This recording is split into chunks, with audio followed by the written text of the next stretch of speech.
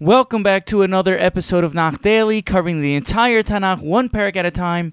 I'm Rabbi Shai Sussman, and today, with great excitement, we begin the introduction to Sefer Ezra. In the next class, we hope to begin the actual Sefer. This is actually one of my favorite books in Nach, and possibly in many ways the most relevant to us nowadays.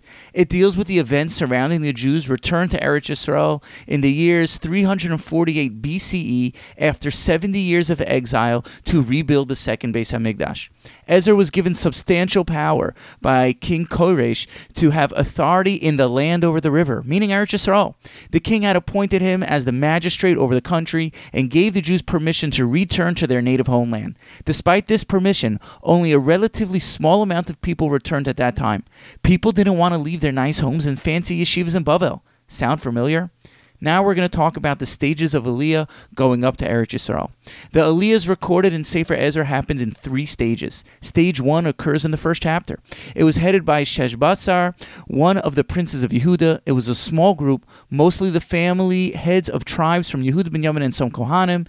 These were the pioneers who began making the preliminary arrangements for the Beis HaMikdash to be rebuilt. Koresh offered financial assistance for anyone making Aliyah and returned thousands of looted vessels from the original Beis HaMikdash. Stage 2, approximately 1 year later, was headed by Zerubbabel. This was when the bulk of the people who returned made Aliyah. It was still a relatively small number of 43,000 people plus 7,000 slaves. Included in this group were the famed Yehoshua Kohen Hagadol and Mordechai Hatzadik from Purim. It was Zerubbabel who got the daily korbanos up and running again, only to be stopped after a short time. It should be noted, according to the Gemara in Sanhedrin 38a, that Zerubbabel is actually Nehemiah. They're the same person.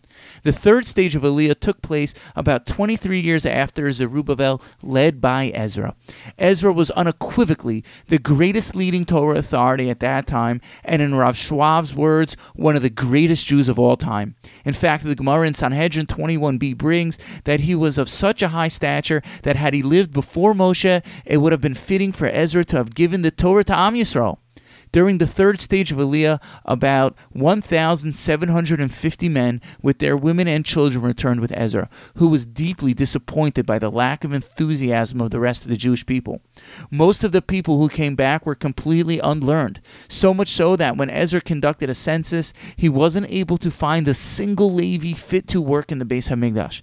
Nevertheless, his return to the land raised the hopes and spirits of the entire Jewish nation. The gates of Eretz Yisrael are wide open, with most or almost half of the Jewish people currently living there, yet we continue to remain in exile with very fancy excuses. This is no different than the people in the times of Ezra, who were rebuked for not returning. In fact, perhaps it could be said that in certain ways it's worse, as now in Eretz Yisrael there are great yeshivas, nice homes, and a proper economy. This wasn't true in the times of Ezra. Now we're going to talk about Ezra and the establishment of the Anshe Knesset HaGedolah. Ezra and his Beis Din instituted many decrees that served as the foundation for life in exile until today. They instituted the text for the 3 daily standardized prayers and abolished the desire for idolatry. The Rambam in the introduction to Mishnah Torah brings that Ezra and his court, called the Anshe Knesset HaGedolah, were comprised of Chagai, Zechariah, Malachi, Daniel, Hananiah, Mishael, Azariah, Nehemiah, Mordechai, Zerubbabel, and many other sages, a total of 120 in all.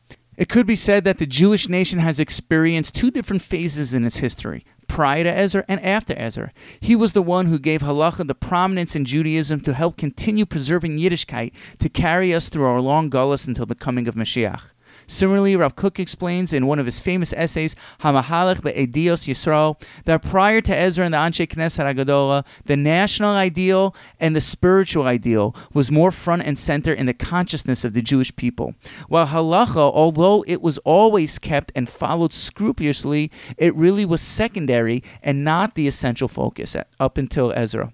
Ezra and the Anshe Knesset HaGedolah began to emphasize and give the role of halacha center stage, placing it over the national and spiritual ideals of Yiddishkeit.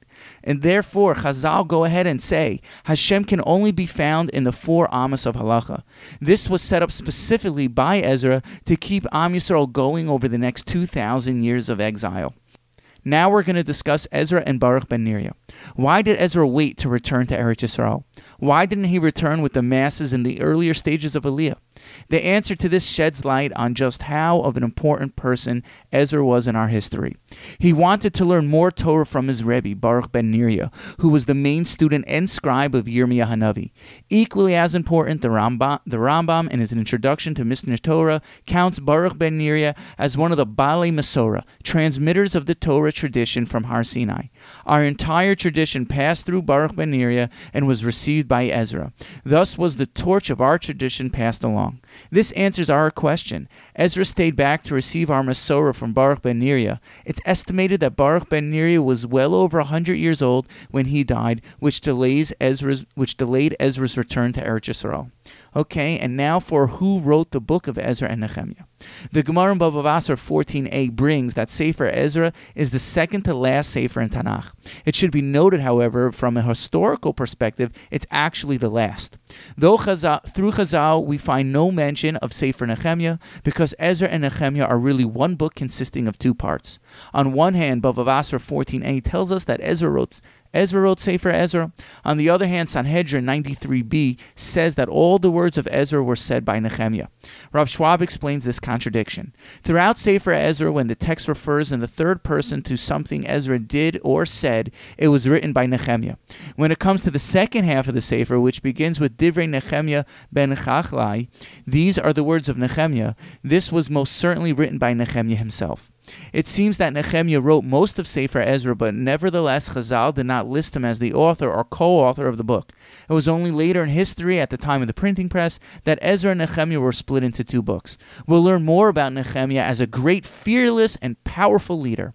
I hope you enjoyed this episode of Nach Daily. We'll begin the Sefer in the next year with the first stage of Aliyah.